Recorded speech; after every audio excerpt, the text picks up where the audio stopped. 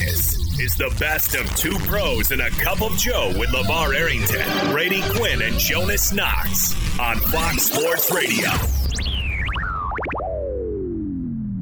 A little weird not recapping a game last night, I'll be honest with you. I was looking around for something to watch. Or the Manning cast, you know? Yeah, that's a good point.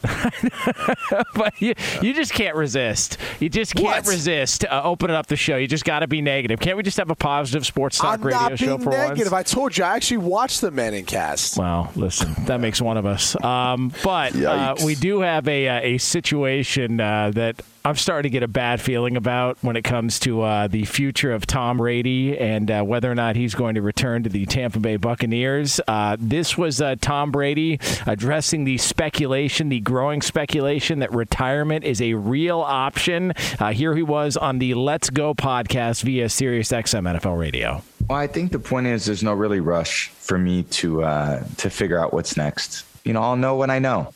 And it's a day after the season. So I think for all of us, you know, we can all decompress a bit. It's been 6 straight months of football every day consumed by, you know, day in and day out football. And I think now it's just some time to spend some time with my family and spend some time with, you know, my kids. And, hello. You know, every year I just have to make sure that have the ability to commit to what the team really needs. And that's really important to me. The team doesn't deserve anything less than my best. And if I feel like I'm not committed to that or I can't play at a championship level, then you got to give someone else a chance to play.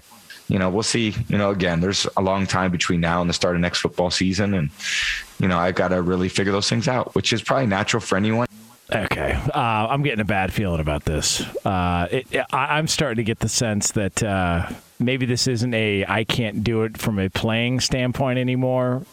Move, but maybe there's other things going on, and I'm starting to get the feeling that he's going to walk away, which pisses me off, as I said yesterday. Why does that upset you? I want to see him go until the wheels go off. I want to see him go out on his shield. Why not? No one wants to see that. I do. Come on. You don't want to see Tom Brady and be like, you know what, I might be able to do what he does now. Now that I look at it, you know, I think I could actually do that too. But in all seriousness, I would love to see him. I still think he could play at a high level. I still think he's one of the top quarterbacks in the league. And to walk away now, I feel like we're going to miss out on at least another year or two of really good football. I don't know. Again, but what if Tom Brady is looking at the scenario and feels as though they've hit their ceiling? And if he feels as though this team has hit their ceiling and there's nothing more he can do in terms of the achievement of this team, I'm certain he's not looking to go to another team and try to start over, no matter how loaded that team may be. So it's a very real approach it's a very sensible approach to the offseason. He has to wait and see what they're going to do personnel-wise before, I would assume, before he makes a definitive decision on this is a team that I can win with, this is a team that I can't win with. And I think that that's really the message that's in what it is that he's saying. Like, I know he used, the family. He'll use that this time to spend with his family. But if he wants to continue to play, he'll get the itch to want to continue to start an off-season regiment to prepare himself for next season. I think it has everything to do with who is going to be back for Tampa Bay next year, and what does this team look like in terms of what he's trying to accomplish at this late stage of his career. I think it's a great point about the offseason regimen, only because I think one of the things that's allowed him to excel, and even at 44, turning 45 years of age, to lead the league in passing yards and everything else that he's done, has been his commitment in the offseason. He has made this a lifestyle. I mean, it's almost like a vegan, but it's like the TB12 method, right? Like put a bumper sticker on the back and whatever else. But the truth is, when the season ends, he might decompress for a week or two, but him and his trainer are right back to it. His diet doesn't really change, and he's preparing, almost like a world-class Olympic athlete would, where everyone's like, oh, well, they prepare for that 4 years from now. No, they don't. They prepare for that one moment at World Championships every year. That's how they go about preparing. It's the same thing for Tom Brady. I think the difference is it's not a world championship in the sense of competing in Olympic events. The world championship's the Super Bowl. And so every single year, that's how he goes about training. And I think it is truly an entire year process. And so he can say, well, I want to take my time. We saw videos of him last year in the offseason running 40s, throwing footballs to try to clock out, see how fast the velocity, if it's still there. We saw all of that made its way onto social media. You think he's going to be taking days off? I mean, he might take a little time off, not that much. I mean, he's used to, again, playing into February. So he might say, well, I was accustomed to that, so I'm going to take my time here as we head towards the Super Bowl. But once the Super Bowl's over with, I'm starting to train again for that following season because that's what I've always done in my career, at least, looking at the past 2 decades. So I think the offseason and how he goes about preparing himself plays a huge role in when he decides, like, is this going to be what I want to do again? Because he's sacrificed so much of his life for the game of football and to not be with his family. And this is one of those opportunities now where I think he's got some time to reflect, but I don't think it's as much time as he leads to believe. And I also think the team has to make a lot of those decisions, right? So it's not like they can hang around for that long if everyone's sitting around and their list of free agents between Chris Godwin and JPP and Ryan Jensen and Dominican Sue, Gronk, Leonard Fournette, O.J. Howard, Ronald Jones, Giovanni Bernard, almost their entire backfield, Carlton Davis. I mean, they've got a ton of guys who are free agents. A lot of those guys might be saying, well, I'm waiting to see what Tom's going to do. So if that's the domino effect, I mean, he can't wait that long. Otherwise, he's kind of putting those players and the team in a tough spot. Do you think he has a feeling, or do you think he has an idea of what he wants to do? I think it's funny if they're waiting to see what Tom is doing, because Tom may be waiting to see what they're doing. So they better make sure they get on the same page as to what it is that they think they're going to do in terms of if we're going to go somewhere else or if we're going to stay. And listen, I think there's no reason to doubt that they will have those conversations. But again, now the discussion point has to become, are there greener pastures for those names that you just mentioned, Brady? Is there better opportunity elsewhere versus doing it the way that they did it coming off of the Super Bowl? Now, for what it's worth, they could have very easily won that game. I mean, you can look at the way that game turned out and say, you know what, we're a couple injuries away from being a team that's whole, almost basically like how Kansas City was last year, and coming up short. They had a very critical piece of their offensive line, 2 people that were injured. And so you can look at it and say, if we're healthy, this is a game that maybe turns out differently, and we're still right there in the mix and in the hunt to try to get to the Super Bowl and win the Super Bowl. If that's your theory and that's your reasoning as a team, then maybe you do sit there and collectively as a group, you say, are you coming back, Tom? I'm going to come back if you come back. But if you don't feel as though that's the case, or you feel as though there's going to be the opportunity, because agents will always get in the way of things a lot of times. And if an agent comes back to their client and says that, listen, you need to hold steady because you've played well enough to get a superior contract to the one that you currently have, you may see that play out as well. Some people may choose their own personal financial agenda over the agenda of winning a Super Bowl. So it's just it's going to be a matter of what guys' major priority is heading into this offseason. Right. And we kind of talked about it yesterday too, right? Like that's something that you make that decision, and it's a little easier after you win one together. Right? It's easier selling that after last season versus this season where you don't win it. Because I'm sure that doubt creeps in their mind too. Like, yeah, maybe this run is done. maybe we won our Super Bowl together, but I'm another year older, and I want to go somewhere else where I can cash in, or I want to go somewhere else where maybe I feel like this team now has a better chance of being able to do it. I feel like he would be more motivated to want to come back now. Had they won a Super Bowl, and now that you start to think back on all the reports, and Brady, as you pointed out yesterday, that there were people in attendance at this game that maybe wouldn't normally have been there in years past, maybe sort of the swan song and how this whole thing was going to go. Had they won a Super Bowl this year, I think he would have walked away.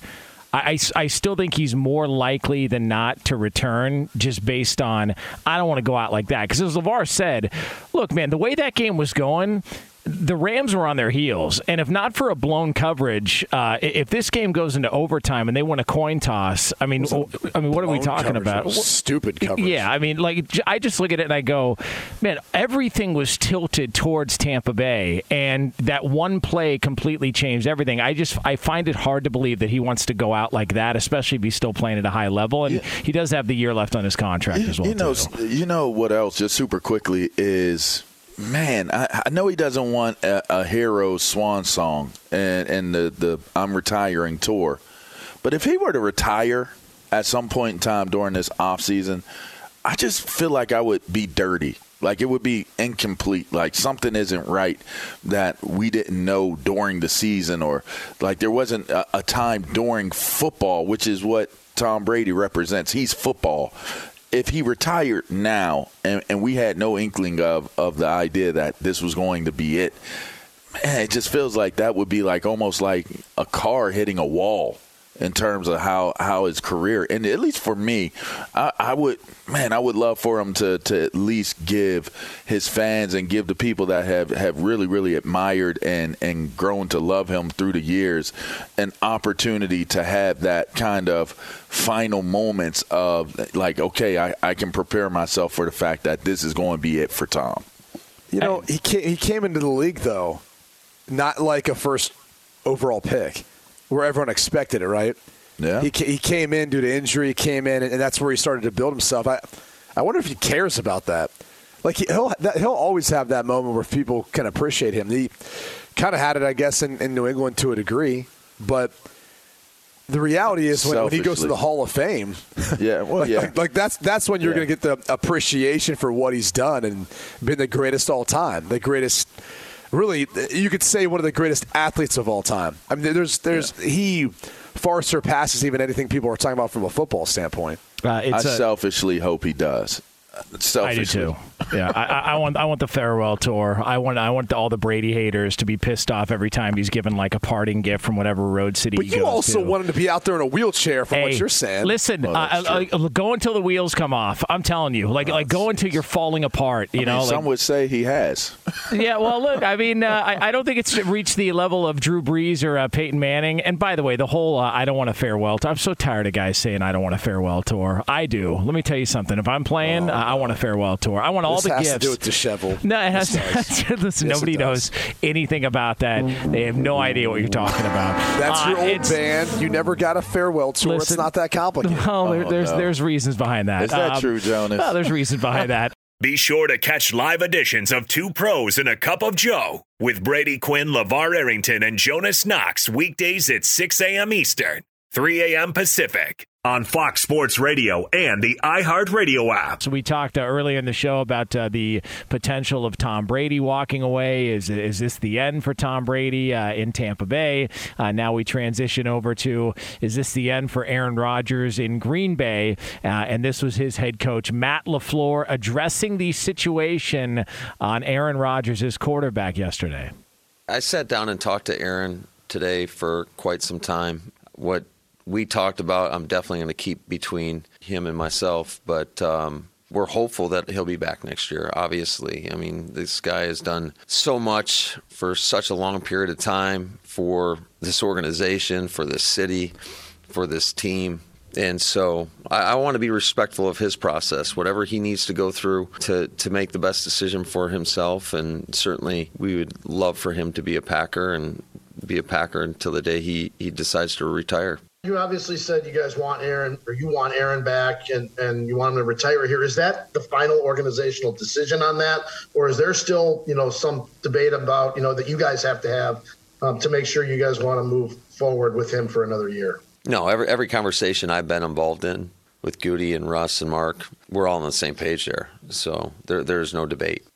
All right, so there it is. There's Matt LaFleur, the head coach of the Green Bay Packers. No debate. They want Aaron Rodgers back, and now we get to wait and see whether or not Aaron Rodgers decides to come back. As he pointed out, they got cap issues. Davante Adams is a major question mark, but this could be a franchise-changing offseason for the Green Bay Packers as a whole, the way this works.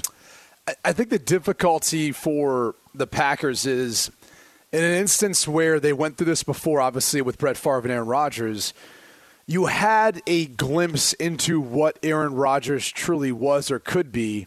There's a game in Dallas where he came in for Favre. He played great. They didn't win, but he brought them back. And that was one of the first signs, talking to some people, I remember early in Aaron's career where they said, that's it. Like, that was that moment where he said, okay, this guy can do it. He can get it done. And the rest, obviously, took off from there. We haven't had that moment for Jordan Love. And, we weren't talking about Brett Favre as a league MVP at that point in his career for the Packers necessarily. So it's a little different when you're talking about a two-time league MVP and what he's done.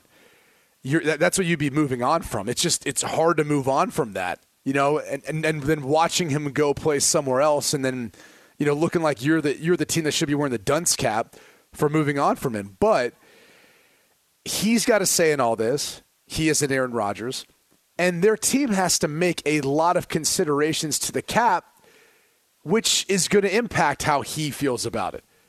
I mean, if they move on from a number of defensive pieces, let's say Zadarius Smith and Preston Smith, that opens up cap space. And Rashawn Gary's played great. He's done exactly what they drafted him to be. But he has to be extended, and then so does Jaire Alexander, who's been another draft piece that's worked out well. And so you've got to juggle that on defense along with figuring out how to absorb Aaron's cap and Davante Adams if it's an extension or the franchise tag, whatever the case may be. And that's what makes this all very difficult. And then still looming in all of this is Matt LaFleur could say what he wants, but ultimately the roster, that's up to Brian Gutekunst. How this whole thing operates, that's up to Mark Murphy. And those were the two people that, Aaron didn't have as good of a relationship with, at least reportedly, this entire offseason that led to all the drama that we saw this past year. And so if Mark Murphy, if he's not going to step down or someone's not going to take his place, and if Brian Gutekunst looks at this and says, look, this will be a whole heck of a lot easier if we move on with Jordan Love now, we get some draft picks in exchange for Aaron Rodgers, this would make the most sense for us moving forward. So it might just be the right timing, I think. Maybe not what they want to do, but the right timing for all parties involved. Who makes the decision on front office guys losing their jobs? Is it a board? I'm assuming there's a board. It's different for Mark Murphy because he's the president. So ultimately, he acts as the owner. It's the most unique scenario in the NFL, which is why this whole thing is complicated. So you're looking at a situation where it would probably have to be that board that would then push out Mark Murphy in order to appease Aaron Rodgers, which is a precedent that I don't think anyone would want to set. Well, no, I'm not saying that they would do it for Aaron Rodgers. But I guess the premise of where I'm trying to go with what I'm thinking right now is, if Mark Murphy has if he's vulnerable enough to be fired, removed from his seat, and obviously the GM being removed from their seat, if you move on from Aaron Rodgers, if you do not make it outward to the public that you tried to get him signed back to the team and he opted out of it, he chose not to do it, then I would assume you're running the risk of this team going so far back in terms of their ability to have success. I don't see Jordan Love being that guy, at least not yet, not right now. It doesn't appear that he can come in and carry the load the way that it would be close to or comparable for this team to move on from Aaron Rodgers. So if that experiment went really bad, went awry, where does that leave the front office in terms of their job security, because whatever the answer to that question is, I think will hold the most bearing on how they approach wanting to get this done with Aaron Rodgers. That's what I would assume, because if you're looking at Jordan Love and you brought in Jordan Love to be the heir apparent to Aaron Rodgers, and you're not confident that Jordan Love is that guy, then you had better buy you a little bit more time in terms of what you're going to do with Aaron Rodgers, or show that we tried to bring Aaron Rodgers back, and it was Aaron Rodgers that chose not to come back. Which I don't think Aaron has a problem with that. You know, I mean, he almost didn't this past offseason. It didn't seem like he had a problem with really saying or doing anything, at least this past offseason. Yeah, so. That's fair. Yeah. I just wonder if Rodgers looks at it, like, I wonder if Rodgers is thinking like this: what's going to give me the best opportunity to win a Super Bowl? Because let's just say Tom Brady walks away. I mean, does he really want to? And I know Denver's been thrown out there. If you're Aaron Rodgers, you really want to have to deal with, you know, Justin Herbert, Patrick Mahomes twice a year, all season long. The Raiders, who are a playoff team, depending on where they go and what direction they go. You know, Josh Allen's in the AFC. I wonder if he looks at this and says, I might be better off just staying in Green Bay or staying in the NFC. And maybe that's why we talked about Philadelphia and the odds of Philadelphia being even a threat. But they've got the draft capital. They could part with multiple first-round picks if that were the move. Why would you just go to a place that you have no desire to go to just to go to another place? I don't know. I mean, like you'd be better off. Like you'd be better off staying put. And I think that's where, you know, he'll look at what options are out there. But that's what you're talking about. Is that's if people think the betting odds are that way for that reason. It's more about the draft capital in Green Bay, less about Aaron Rodgers. It ain't going to happen. Like, he's not at this point in his career just going to go to a place to go to a place. Like, there has to be an incentive. There has to be a reason. It's why I think there is a domino effect of if the Denver Broncos hire Nathaniel Hackett. You know what you're walking into there with Hackett being the head coach. You're going to know the system. They obviously have a talented roster. And as I said yesterday, quarterbacks aren't wired to give a crap about who else they have to go up against. You don't think that he doesn't think he's going to be able to beat whoever he's going to play? He's been the league MVP in back-to-back years. He's not worried about the other quarterbacks he's got to go up against. He realizes it may be tough. He just wants to go to a place that has the best team built out around him. And I also think there's an element of, look, he's been in Green Bay for the entirety of his career. Like, Denver's a badass place to live. Like, I think there's that element of it, too, where people may not think that makes that big of a difference.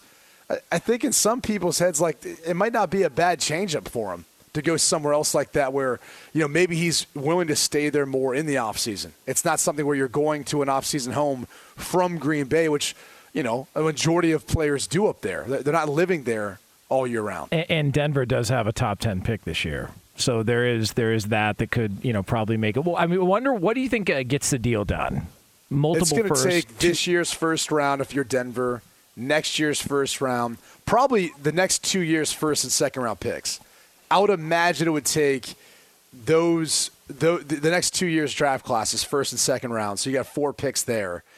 And then you're looking at potentially another piece on the roster. And that's where, if I'm Denver, I would offer up some wide receivers because, A, Green Bay needs it. We talked about the fact that, you know, Adams is unrestricted free agent. They have to figure out what to do with him. You've got Allen Lazard, who's an unrestricted free agent. Valdez-Scantley's a restricted free agent. You know, Cobb's a cap. He's going to be a cap casualty. He'll be released. So you've got a lot of pieces on that roster that they're going to potentially move on from. So you could end up offering up some wide receivers to help them build that, and then in exchange, where Davante Adams pulls a little magic trick, and he ends up saying, yeah, I'm not playing for you guys. Either maybe a free agent or let's do a little sign-in trade type thing where they can get him down to Denver so he can play with Aaron Rodgers, where they get more assets or more draft capital out of it. And they also have the Von Miller trade, scored him, I think, another second-round pick as well, too. Second and a third, if I'm not mistaken. I think that's how it worked, but they got a second-round pick there. So it does seem like there is an opportunity there.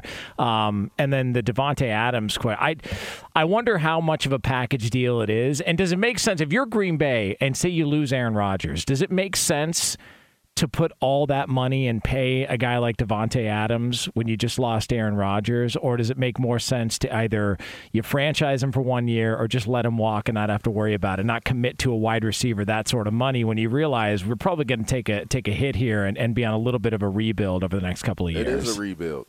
It is a rebuild. So, I mean, I think you answered that question. I don't think you're going to break the bank for one player if you're in the midst of starting a rebuild. Jeez, even if man. it's Davante Adams. I think what they have in their favor is if you're Green Bay, I mean, you could look at it one of two ways. You got Minnesota, who's got to hire a new head coach, new general manager, and Cousins, who's on the last year of his deal. And so you don't know what direction that organization is going to go in. If they move on from Cousins and maybe they look at it and say, we want to rebuild. Okay. So you kind of catch them at the right time. Chicago's got to hire a new head coach, new general manager, right? So you're kind of catching them in a decision where they've got a roster they need to figure out. They got a quarterback in the future, but they got to figure out a lot of things. And you got the Lions, who are the worst team in the NFC North. But look, maybe they're building up. But I think the roster's probably still a long ways away of being where it needs to be. So you look at it one of two ways. Either you say, well, maybe the time's right for us now to make that transition because it might be easier for Jordan Love to play within the NFC North given everything around him. That's a great point.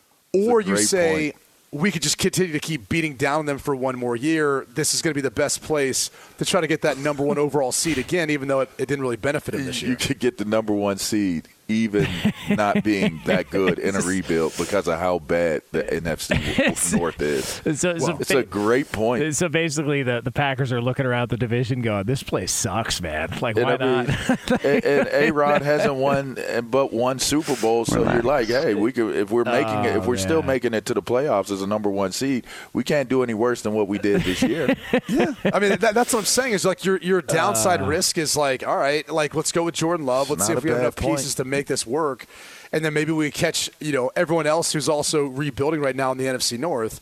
And maybe that ends up working out in their favor. And again, they had the number one overall seed in the NFC this year. It still didn't matter for them at the end of the day. So, maybe they look at this as the time to move on. But again, there's so many working parts. Be sure to catch live editions of Two Pros and a Cup of Joe with Brady Quinn, LeVar Arrington, and Jonas Knox weekdays at 6 a.m. Eastern, 3 a.m. Pacific. He's Mike Harmon. I'm Dan Byer. We have a brand new fantasy football podcast called I Want Your Flex. Twice a week, every Tuesday and Friday, we come up with new episodes to not only look back at what happened, what you need to do at that minute, and also look ahead of what's coming up in the fantasy football world. That's right, Dan. Every week, we're going to scour the waiver wire to find the pickups to turbo boost your fantasy lineup, sits, starts, fantasy football players' rankings to get you ready to dominate the competition. Listen to I Want Your Flex with Mike Harmon and me, Dan Byer, on the iHeartRadio app, Apple Podcasts, and wherever you get your podcasts. So there's been a lot of discussion about this Bills-Chiefs game, of course, because it's one of the great playoff games we've seen.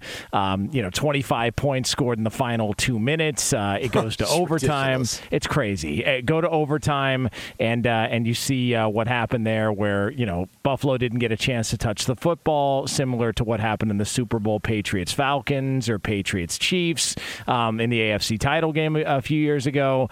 And so Andy Reid, the head coach of the Kansas City Chiefs, he spoke about the overtime rules and the debate that is ensued after that game. I had a chance to talk with Sean afterwards, and that's I'm sure something that they're going to look at again too. And I wouldn't be opposed to it. I just that's a hard thing. I mean, one team, it was great for us last night, but is it great for the game, which is the most important thing that we should all be looking out for to make things equal? It probably needs to be able to hit both offenses, both defenses. So, all right, so there it is. That is Andy Reid saying everybody needs a fair chance at getting an opportunity in overtime, not just this. If you score a touchdown, it's over, and the other team has to sit on their ass and watch while you celebrate on the field afterwards. So, how many times did we have this conversation during the course of this season? I mean, well, it's different though in the playoffs, right? Because in the regular season you can end in a tie, so there's a different feel to why the postseason, overtime rules matter, because it does ultimately determine who's going to win or lose. You can't end in a tie, so that's why I feel like this discussion's a little different.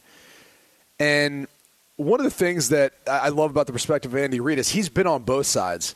He lost out the last time we were having this discussion, really, to the New England Patriots. They didn't win the coin toss. That was the end of it. But this time around, he benefited from it. And it's one of the reasons why I really don't have an issue with it, because they could have won in regulation. They didn't. They could have just got a stop at some point. They didn't. And they've changed the overtime rules. People tend to forget it used to be the first score. That's correct. You used to be able to win off a field goal. That's correct. So they've already changed it to appease the audience, the viewership. They've lessened the amount of time teams have to give more of a sense of urgency and a player safety standpoint. So for those people out there who are like, oh, dude, you need to make changes, they already have. Like they literally already have. They've made changes to these overtime rules already to try to help determine an outcome. When you go back and look and just think about that, a field goal and it's over. So basically, you pick up like 3 first downs. You pick up 20. You pick up 25 yards, and you got Justin Tucker. That's a wrap, folks. We're on our way home. Well, and it is a kickoff, though. It is a kickoff, so you do have to drive to get into field goal range, unlike in college. But the reason why I made the point, I know you can end in the tie. But the reason why I made the point from the regular season, why isn't this conversation? We had ties take place this year. And it's still the same premise. The first team that scores a touchdown wins the game. There was no the game ended in a tie. There should be a different manner of which how because overtime is played. People feel like when it ends in a tie, like at least both teams got the ball. It hasn't ended in a tie where only one team had it for the entirety of the OT, But again, it comes down to if you don't get the ball first, you already know right out the gate your job is to stop them from scoring a touchdown. Anything can happen other than a touchdown. They can kick a field goal. You get an opportunity. But you do not let them score a touchdown. And to me, I get where Andy Reid is coming from. Like both teams, maybe that's the idea of it. Maybe both teams in the playoffs should get an opportunity to touch the ball. But with that being said, the rules were the rules coming into the game. Everybody knew if you ended up being in a tie coming out of regulation that these are the rules for overtime. If you don't want to lose the game, don't let them into the end zone. I mean, it's kind of as simple as that. And whether you ended up on the side of the coin where you got the ball first or you had to play defense, that's part of why to me, that's a part of why I enjoy the game is because you get to see they have to overcome in real time something such as in the regulation period and an overtime period to decide who's going to win. And these are the rules. Everybody knows it going into the game. So I don't find myself sitting here feeling outraged or incensed or disappointed that Buffalo didn't get an opportunity. Buffalo needed to stop them, and they didn't. And I think that's what it ultimately came down to. Here's the other thing that I don't really understand. So let's just say, hypothetically, we change the overtime rules so everyone gets a possession. Okay. Because very similar to if Kansas City would have went down, kicked the field goal, Buffalo gets it, they go down, they don't match that, it's over, right? That's how the current rules are stated. So let's just say, okay, both teams get an opportunity. Well, the way this game was going, at least the last 2 minutes, Kansas City gets the football, they drive down, they score a touchdown. Buffalo gets the football, they drive down, they score a touchdown. Kansas City gets the football, they drive down, they get a touchdown, game over. What did we change? Like literally, like what did we change? Like that's how the end of this game was going. What did we really change just by allowing both teams to get it if neither team could get a stop? Like it's just, to me, it's a flawed argument. And I know there's a lot of people out there who like the college football overtime better. I like it better for different reasons. And that's because I do think it's actually better for player safety. And I do think it's more equitable. But it also is something that you can't roll up to the NFL because of how their overtime rules have been, and it would dramatically change the statistics and everything else that comes with it if you try to do that at the NFL level. And I will say this, for all the people out there who are like, no, college football, it's better. You don't have such lopsided results just from a coin toss. No, actually, you have worse results from it. College football overtimes, this is a data that was going back to, I want to say, 2017, 2018. The team that wins the coin toss wins in overtime almost 55% of the time. The NFL, up to that point in time, was about 52%. So if it's any indication, at least looking at overtimes in college and the NFL still has the better method if you're looking at, having a more equitable chance based on a coin toss. So people can champion or cheer for the college football version of overtime all they want. And again, I think if you're going to go from a player safety standpoint, to me it makes a little more sense. But again, it would dramatically change the record books if these things go into 4 or 5 overtimes like we've seen sometimes. Let me ask you guys this. What about if both teams got a chance to touch the ball, and if they both score a touchdown, then it becomes first point score? You'll run into the same scenario in terms of, somebody should have been able to get the ball again if they score, but if they both score. But at least the idea of they got an opportunity to match that touchdown before it went into the first touchdown wins, or the first, even if the first points wins, if both teams were to score. Okay, I mean, I'm good with that, but I don't know that we necessarily need that in the regular season. If they want to make that just a playoff rule to where when we hit the playoffs, this is what happens now. In hockey, they do shootouts, but when you get to the postseason, we no longer do shootouts. It's just you play until somebody scores a goal, and that's it. If they were to change this just for the playoffs, I'm okay with it. I don't know that we need to do that for the regular season. I'll be honest with you. I actually think if we're being real about this, I wouldn't even have an overtime in the regular season. I've been the type of person that said, if you're trying to make changes to the overtime rules, and we're not talking about regular season, postseason, but if you're trying to make changes to it and you're implementing player safety, yet it can still end in a tie like it can in the regular season, why have it all together? Why make any of the players have to go through that in a 17-game season that's probably going to be an 18-game season? It's kind of a waste of time. It's an incredible waste of time. So instead of having an overtime at all, just have regulation be able to end in a tie, and then you have overtime rules that are strictly set for the playoffs.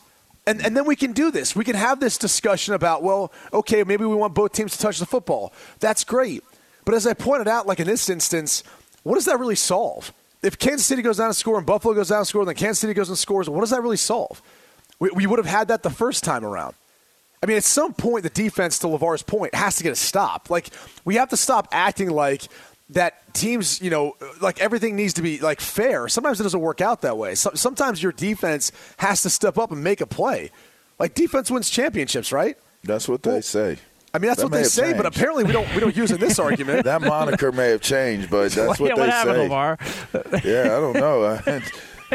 I used to ride and die with that comment, but I don't know about nowadays. I don't know if that still exists. Was it Nick Saban a couple years ago? It was like, yeah, that's no longer the case. We need to score points. Like, we can no longer rely on our defense in today's football. I don't know. And is there anything to the fact that the most glaring examples of people wanting overtime rules changed are Patriots Falcons, Bills Chiefs, and then Patriots Chiefs. It was all the team that had the momentum and then got the ball to start overtime and never gave it up. Is there something to that defense is so gassed at that point? And, and when that's happening, it's just a snowball effect and there's no way to get off the field? Because it did look like Buffalo was gassed at that point. I love when guys be like, they got their hands on their hips, they're tired. People you always say that with the defense. They got their hands on the hips, they're bent over, they're tired. I'm like, dude, the offense is just as tired too. Like they've been out there that whole time as well. I never understood that. The defense is more gassed than the offense is. I've never understood that, but I will say in terms of a defense being gassed, I think that it's more about the beliefs of what you're doing, right? If a team starts to have success and they find holes in a defense, you've found those holes in the defense, generally speaking. and I hate if that's breaking news to some people, but if you have found where the defense is soft, that's generally where that defense is soft, because coming into a game, you can adjust. Like, okay, we'll adjust coverages. Instead of going into a zone, we'll try to disguise it and play a man here or do a full zone but look like we're going to play man. You have to try to pre-snap, disguise, and even post-snap early on in the down, try to disguise what it is you're exactly going to do, because you do the same damn thing every single play. Whether it be you rolling coverages, whether it be your bracket coveraging, whether it's a man coverage versus a zone, there's only so many things that a linebacker does coverage-wise. There are only so many things that a cornerback does coverage-wise, so on and so forth for safeties. So if you're not able to stop an offense, and the offense has found the rhythm as to how things are going with your unit, chances are it's going to be hard during the course of that day, that game, to be able to stop that offense. And we saw that happen with Tampa Bay this past weekend. Chances are that's just going to be difficult for you to stop them because they found it. Fox Sports Radio has the best sports talk lineup in the nation. Catch all of our shows at foxsportsradio.com. And within the iHeartRadio app, search FSR to listen live.